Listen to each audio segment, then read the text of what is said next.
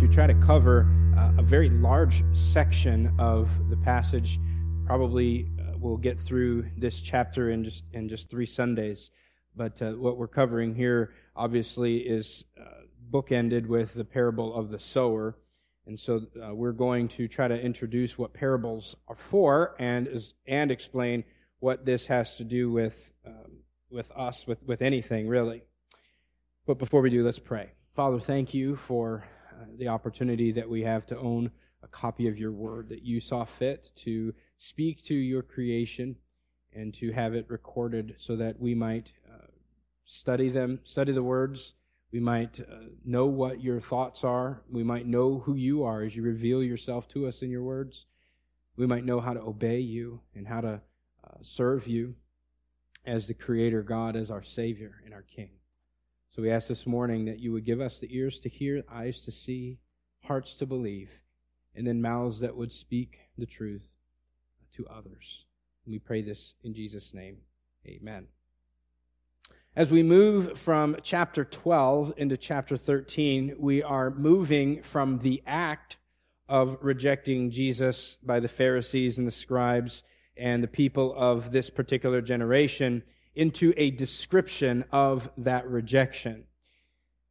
In other words, chapter 13 opens with an explanation of how or why people reject Jesus and how or why some people receive Jesus. So in the final verses of chapter 12, where we were last Sunday, we looked at people who are not necessarily saved, people who look and act the part, but really aren't followers of Jesus.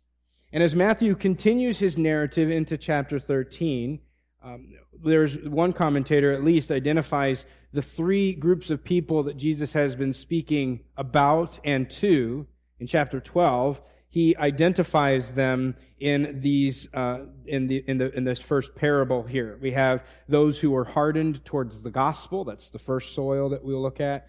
Then we have those who are excited about Jesus but uncommitted to him.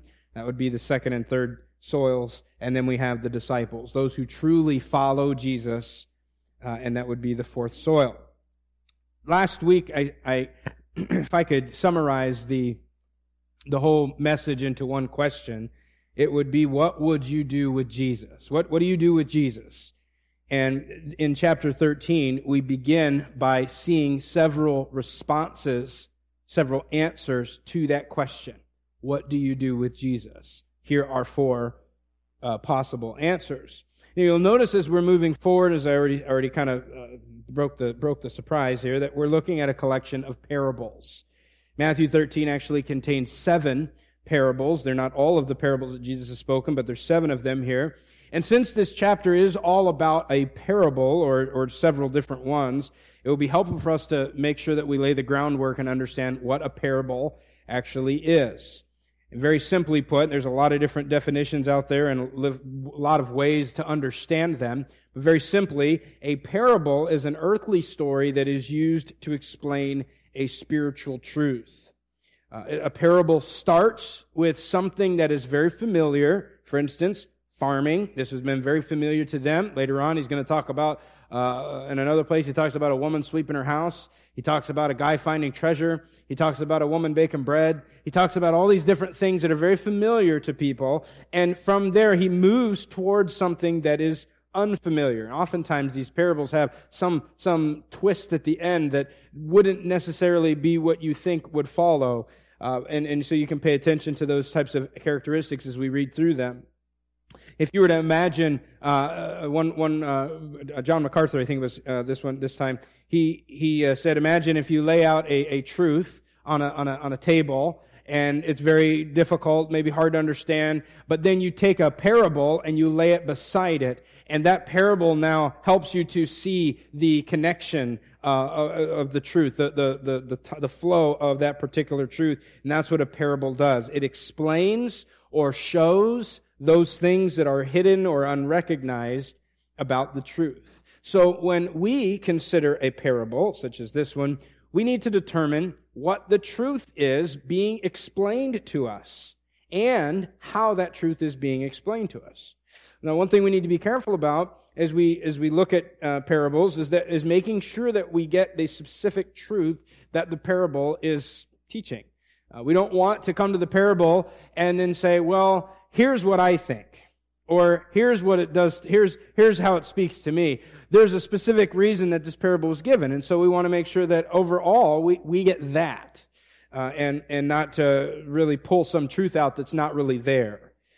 The parable that we're looking at today is particularly helpful as we read through the end of it, because Jesus actually tells us what the parable means. And He's not so generous with the middle parables, but then He'll do it again at the end and explain exactly what these parables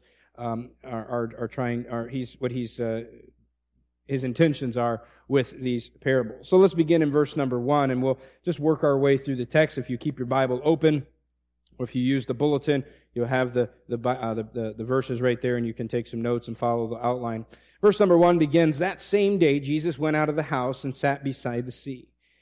And those words there at the very beginning there, "that same day," kind of connects us into chapter 12. So we're talking about the same instance, same story as remember just a minute ago, his mom and brothers are outside the house. Who are my mother and my brothers? And these are my mother and my brothers, those who do the will of the Father. That same day, he goes out of the house. Continue reading in verse 2. "And great crowds gathered about him, so that he got into a boat and sat down. And the whole crowd stood on the beach. And he told them many things in parables." So Jesus leaves the house where he's been teaching in chapter 12. He goes and sits on the beach. Naturally, the crowds follow him, and they come in such great quantities that Jesus has to get into a boat and push out a bit from the shore in order to maybe just have his space, or to be able to just speak so that everybody will see and hear him. And so the crowd is standing along the beach now, and Jesus begins to teach them about what he calls the kingdom of heaven. He's mentioned that a few times before, but all of the 7 parables in this chapter are going to either specifically say the kingdom of heaven is like, or in this case, he won't say that specifically, but he will be speaking about some particular aspect of the kingdom.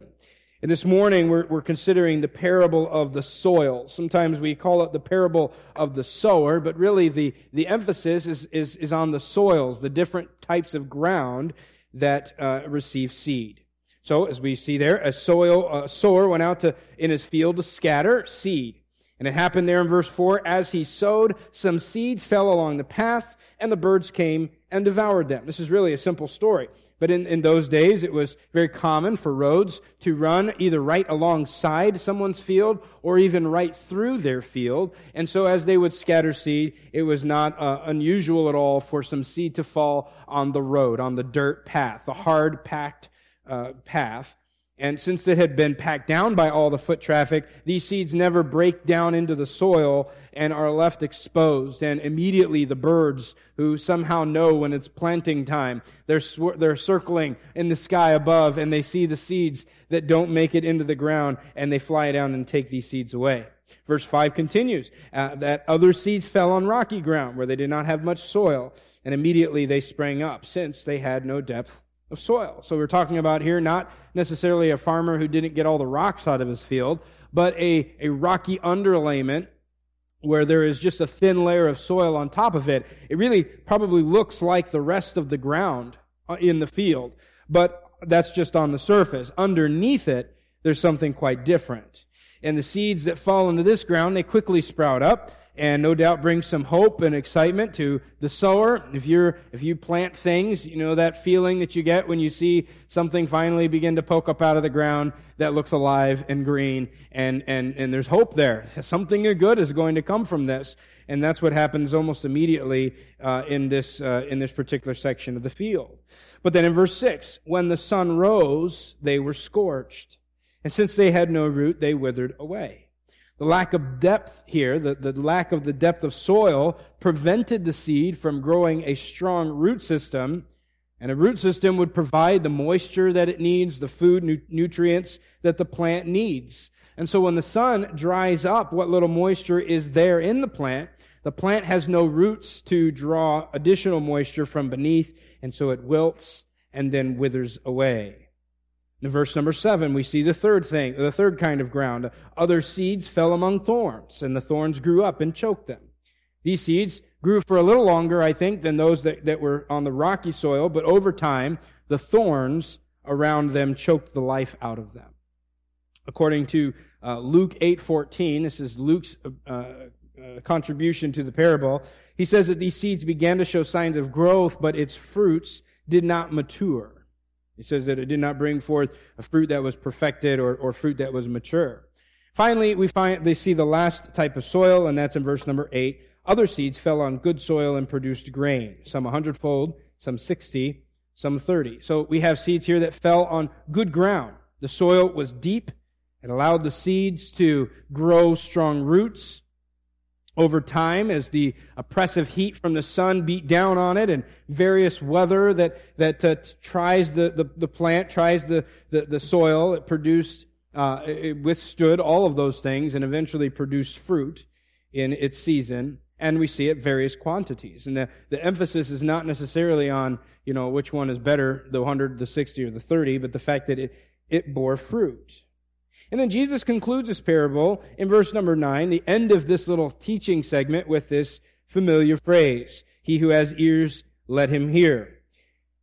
And we've already seen Jesus use this phrase, and we've discussed the significance, but I want you to consider how frustrating it must have been for him to end his sermon like that. He told a very short story, a very simple story. There's nothing profound about the story that he told from a human perspective. And so I can imagine the people are listening and they're following, okay, I get that. And maybe there's even a farmer off in the distance and they're watching him, or maybe they're farmers themselves and they're very familiar with this process. He's not saying anything new. There's nothing crazy, out of the box thinking here. He's just telling a story. He's just explaining how things go. But then he finishes with this statement, "He who has ears to hear, let him hear." Because that tells me that what I thought was a simple story, what I thought I understood, now I'm not so sure. What do you mean? He who has ears to hear, let him hear. I'm hearing this. I am following, I'm tracking with you, I think. And Jesus, in a way, has kind of shifted that thinking there, shaken that thinking, that understanding a little bit. Maybe you don't get all that there is to be received in this truth. And that's exactly what the disciples were thinking, because they go to Jesus in verse 10 and they're concerned. Maybe they're more concerned for the crowds. I think maybe they're concerned for themselves a little bit because they didn't understand it. Mark and Luke talk about Jesus says, "You guys don't understand this? How are you going to understand any parable if you don't understand this one?" But they go and they say in verse number 10, "Why do you speak to them in parables?" In other words, they're asking Jesus, "Why don't you explain this to them? You're giving this story, and then you're leaving them hanging, he moves on to the next story. He just continues to kind of blast them with these parables about the kingdom of heaven, and they're saying, and I think this little passage happened a little bit later, "Why do you speak to them in parables? Why aren't you explaining this to them? If there's more to the story than what you've said, then why don't you help them understand it?" And in Jesus' response, we find that basically he has two responses for them. And in that response, we learn something about the way that Jesus uses parables. For you see that teaching parables can be used to further explain a truth, but it can also confuse and frustrate a listener. It can keep him in the dark. And Jesus provides two responses to the disciples' question. We see first in verse number 11, "To you it has been given to know the secrets of the kingdom of heaven, but to them it has not been given." The secrets of the kingdom, and notice that he calls them secrets or mysteries. He says they're given to you, not to them. He's talking to the disciples. There's a you and a them, and the you is the disciples, and the them is everybody else. And we're not necessarily talking about the 12 disciples, but those who follow him. And he says, hey, the secrets are for you, not for them. That's why I speak to them in parables. And they have been given to you, and they've not been given to them. So this first reason is divine. It's because God has chosen to do it this way. It speaks in terms of divine election. This is God's choice. And he goes on to explain in verse 12, "For to the one who has, more will be given, and he will have an abundance. But from the one who has not, even what he has will be taken away. And notice the passive voice in these verbs. It has been given. It will be given, or it will not be given. And this implies that they received it from someone else. They didn't acquire this or figure out these mysteries and these secrets on their own. This was given to them. And the reason that others don't have this understanding, they don't get it, isn't because they haven't been able to figure it out yet, and they just need to think a little bit harder, or they need someone to really explain it out to them. It is because it has not been given to them. So this is the divine election of his answer. And Jesus says that the one who has will be given more. And then the one who has more will have it in abundance. But then he says, on the other hand, the one who does not have will lose that little that he does have. So what is the thing that is being given it more of, or the thing that is being taken away? Well, I think it's the seed. Think about the hard-packed ground and the rocky ground and the thorny ground. They had been given seeds, but eventually, in different ways and in different intervals, they lost the seed. In some cases, it was the birds that took the seed away. In some cases, it was the sun that dried up the seed and rendered it useless. And in other ways, it was the thorns that choked the seed. But on the other hand, the good ground it received seed, and it didn't lose its seed. It produced even more over time. And Jesus is saying to them, guys, this is God's plan. This is why I speak to them in parables. It's God's prerogative. But he gives another reason in verse number 13. He says, this is why I speak to them in parables, because seeing they do not see, and hearing they do not hear, nor do they understand. Indeed, in their case, the prophecy of Isaiah is fulfilled.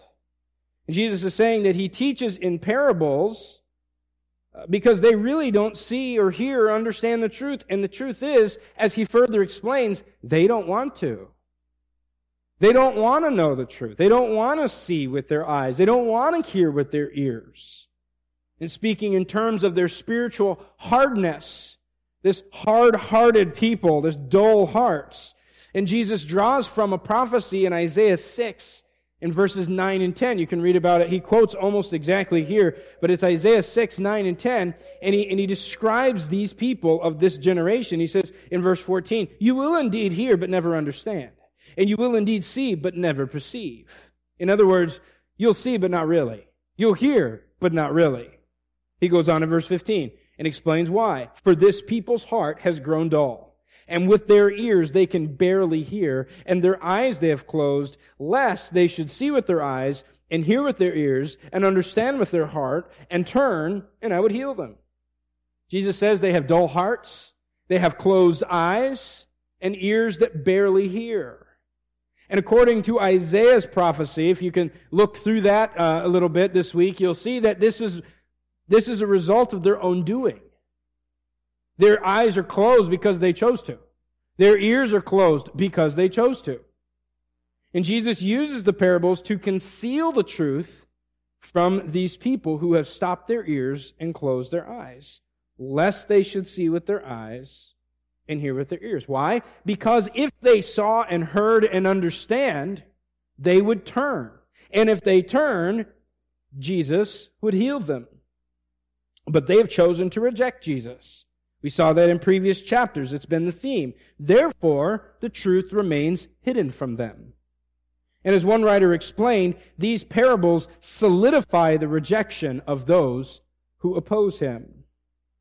D.A. Carson explains that Matthew wishes simultaneously to affirm that what is taking place in the ministry of Jesus is, on the one hand, the decreed will of God and the result of biblical prophecy, and on the other hand, a terrible rebellion, gross spiritual dullness, and chronic unbelief. So we have these two reasons, these two answers to their question, why do you speak in parables? Because it's not for them, and because they've chosen not to see. But while these people cannot hear, and will not hear, they will not see, the disciples do. Therefore, more is given to them. Look at verse 16, please.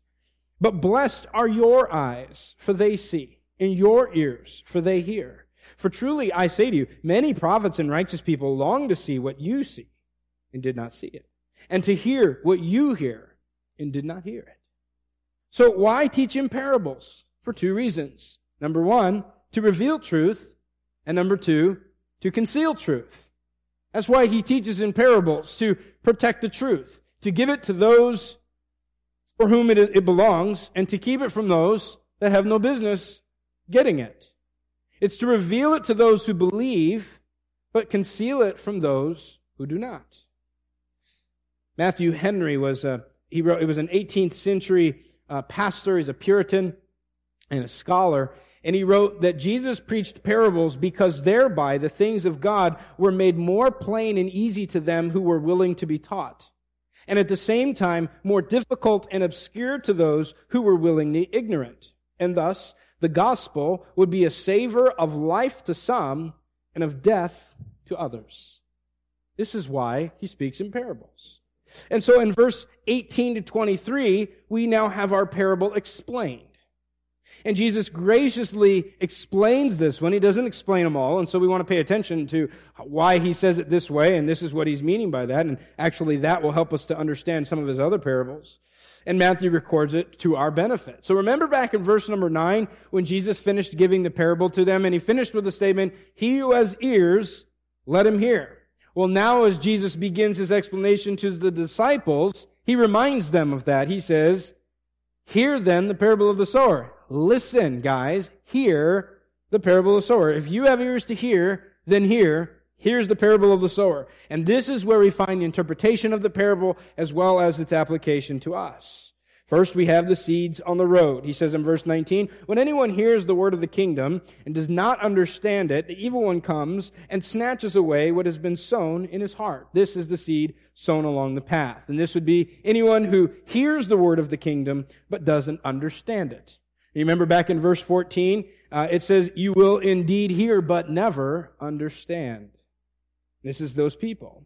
The problem is not that the sower didn't do his job well, that the sower has no business in farming. He needs to find a new job. The problem is with the soil. The problem is not with the seed. The problem is with the soil. The ground here is too hard, and the seed cannot break through and take root and grow, so it remains exposed on the surface.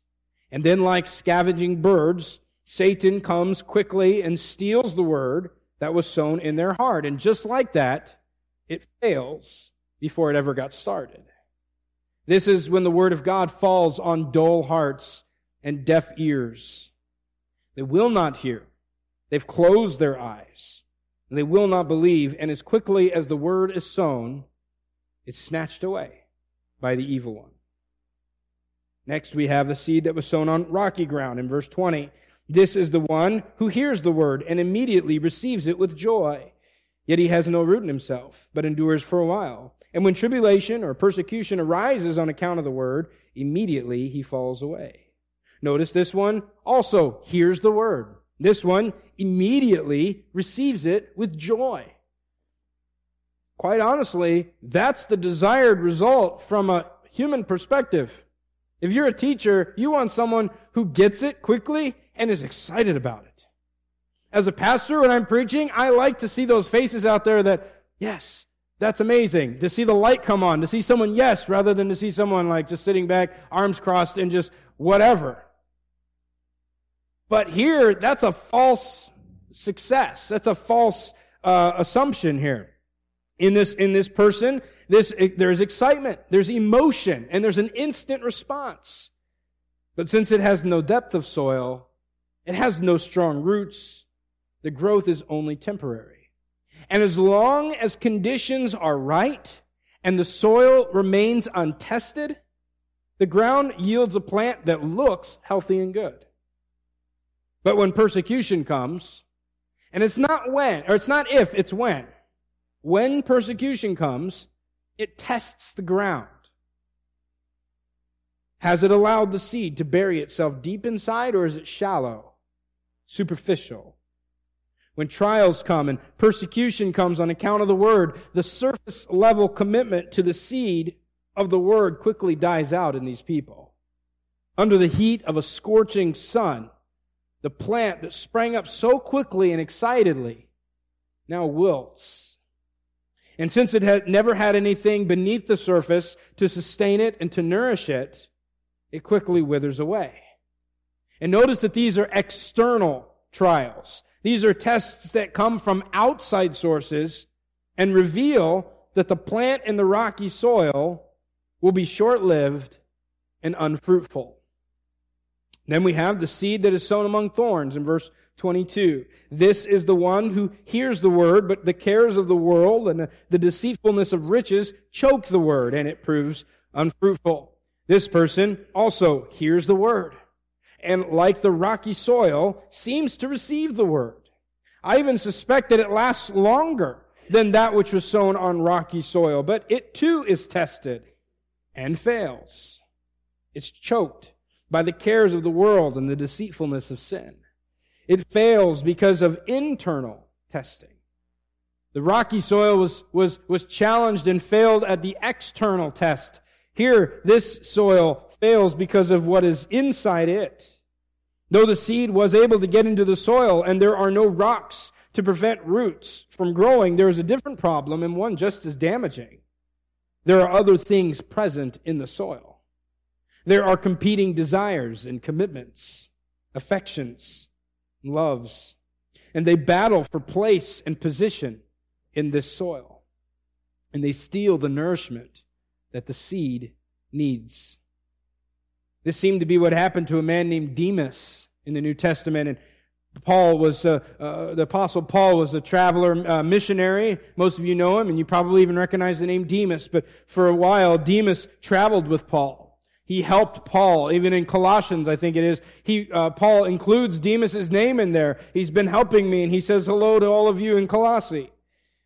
Paul is writing to Philemon, and he called Demas a fellow worker.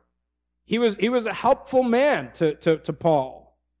But when Paul wrote to Timothy from prison, Paul is nearing the end of his life. He's facing execution, and he tells us this in 2 Timothy 4:10, Demas has deserted me.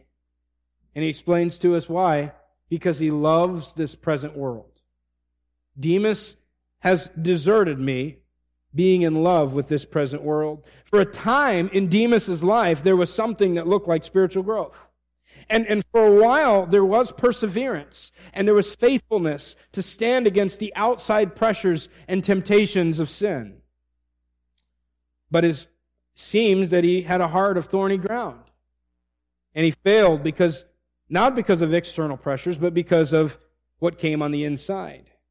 The thorny ground allows other things to exist alongside the seed.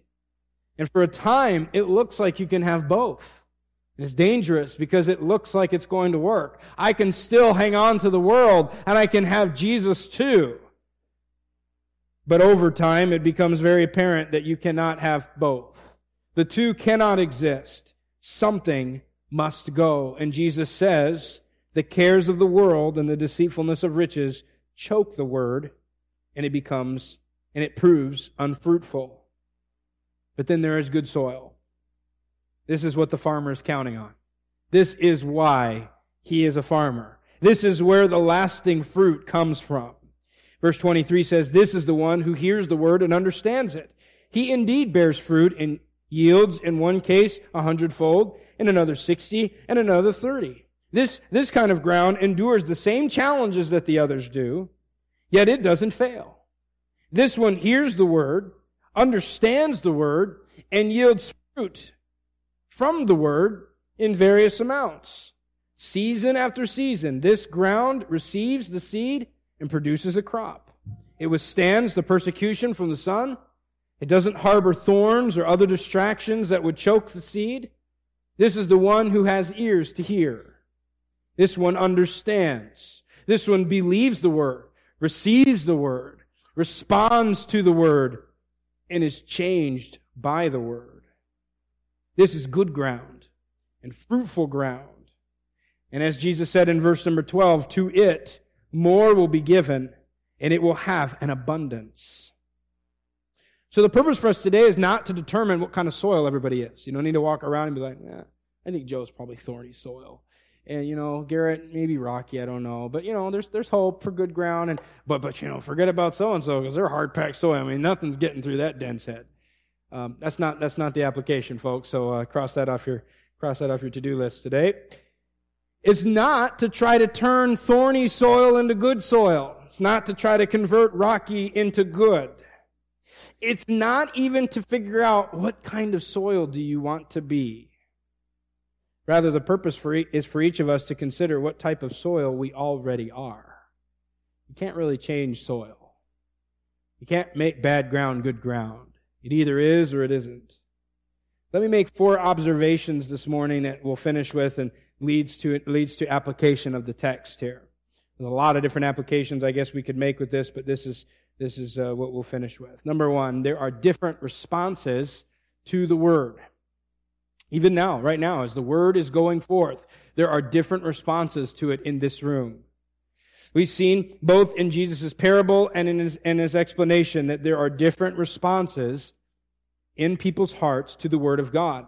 And as I said before, and most recently in chapter 12, there is no neutrality with Jesus. You cannot be neutral when it comes to Jesus. Everyone responds to Jesus. Everyone responds to the truth in one way or another. And though there are many different responses, there is only one proper response. Only one response that leads to fruit. So the question I have for you is, how do you respond to Jesus? Because how you respond to Jesus reveals what kind of ground you are. Number 2, there are different challenges to the soil. The growth of the seed in the soil will be tested. It's going to happen. The birds flew over all the different kinds of grounds. They don't just circle in one section of the field, right? Those of you who have farms and you have crops, you know that animals don't limit themselves to the places that, they don't stay in the bad section of the field. They find their way all through it. The sun scorches and persecutes seed of all kinds of ground. Thorns don't only grow in one area. We all deal with the cares of this world and the deceitfulness of riches. We are all tested by it. We're all tempted by it. Even the truth that we present today is every Sunday, but this morning particularly, as we open the Word of God, we will respond to it in one way, but we will also be tested through this. What you're hearing today and what you heard last week might have already been tested, but you will be tested. This truth will be tested in your heart. How will you respond to the testing? How will you respond to the sun, to the thorns? Because how you respond to testing reveals what kind of ground you are. Number 3, there is a delay in revealing which ground is good, which ground is thorny, and which ground is rocky. If we take just the first month or so after planting, we could look at the thorny ground and say that there is going to be a good crop. But we haven't given enough time yet. And over time, we're going to find out what was actually good and what was actually not. Those of you who are farmers, how do you determine what is good soil? By what happens in harvest time, right? If you walk out and you say, this is guaranteed good soil, but nothing comes from it, you're not so sure about that anymore. And if you weren't sure about how good it is, but then you see a bumper crop coming out of that at harvest time, you're going to think, well, maybe that is pretty good soil. But there is a delay here. And notice that there's a progression of growth even in the length of endurance in these 4 particular pieces of ground that Jesus talks about. Beginning with the hard-packed soil, which never even gets started. Then we have the rocky soil that quickly springs up and quickly withers away. Then we have the thorny ground that is gradually choked. And then we have the good ground that produces lasting fruit and sustained growth. So don't expect overnight success in the Christian life. If you're new to following Jesus, don't expect to have it all figured out by next Sunday. If you've been following Jesus for a long time, you know that that's not true. It doesn't happen overnight. That means that we can't judge someone's conversion by an emotion that they feel, because the rocky ground certainly received it with joy. We can't judge our conversion or another person's conversion based on a single event or decision. How do you know you're saved? Because I walked an aisle when I was 7 years old. Has anything else given credibility to that decision in your life? Because if absolutely nothing else says, yes, they have Christian behavior, they look like good ground based on fruit, then that decision might have been the result of rocky or thorny ground. That means that we shouldn't be as concerned with growth as much as we are with fruit. Don't measure Christian growth by a single event or decision or even by a few days or a few months. We measure it in years, because how you respond over time reveals what kind of ground you are. And finally, as hearers, we must be concerned with how we hear. This is what it leads to. As a hearer, you are sitting in the room this morning hearing. Hopefully you are really hearing the word. Be concerned with how you hear. The difference between the different soils or these different people is not that one heard and one didn't. It's in how they heard. Everyone who was present that day on the beach heard Jesus' words, but only some really heard. The difference is not in hearing, but in understanding, receiving, persevering, and producing fruit. So, how do you hear the message of Christ? Because how you respond with what you hear reveals what kind of ground you are. The message of Christ is that Jesus came to earth to be the perfect substitute for man's sin. There's nothing that man can do to earn God's favor or win God's favor somehow. But that's what man-made religion tries to do. That's what we've seen already so many times. It establishes systems and rules in order for the best to win and the others to lose. But according to God's word, nobody earns their way into God's good grace. No one deserves heaven. No one deserves salvation. That's why it matters what you do with Jesus, because He did it for you. That's what He meant when He quoted from Isaiah. He offers salvation freely to all who believe. And when He quoted from Isaiah, He says that when those who see with their eyes and hear with their ears and understand turn to Him, He heals them. He will save them. So the question is, how will you respond to Jesus? And I'm not saying, I am saying, has there been maybe you can think of a decision that you made. Yes, that's great. But I'm talking to every person in the room, even those that I would consider good ground. I would look at some of you and say, yes, I've seen 3 years worth of fruit as long as I've been here. Met some of these people, they challenge me, make me feel bad. But I'm asking you the same question. How do you respond to Jesus? Because how we respond over time reveals what kind of ground we are. How we respond to testing reveals what kind of ground we are. How we respond to Jesus reveals what kind of ground you are. And the only good ground is the ground that receives the Word, understands the Word, believes the Word, and allows the Word to produce good fruit in their lives. How do you respond? Let's pray.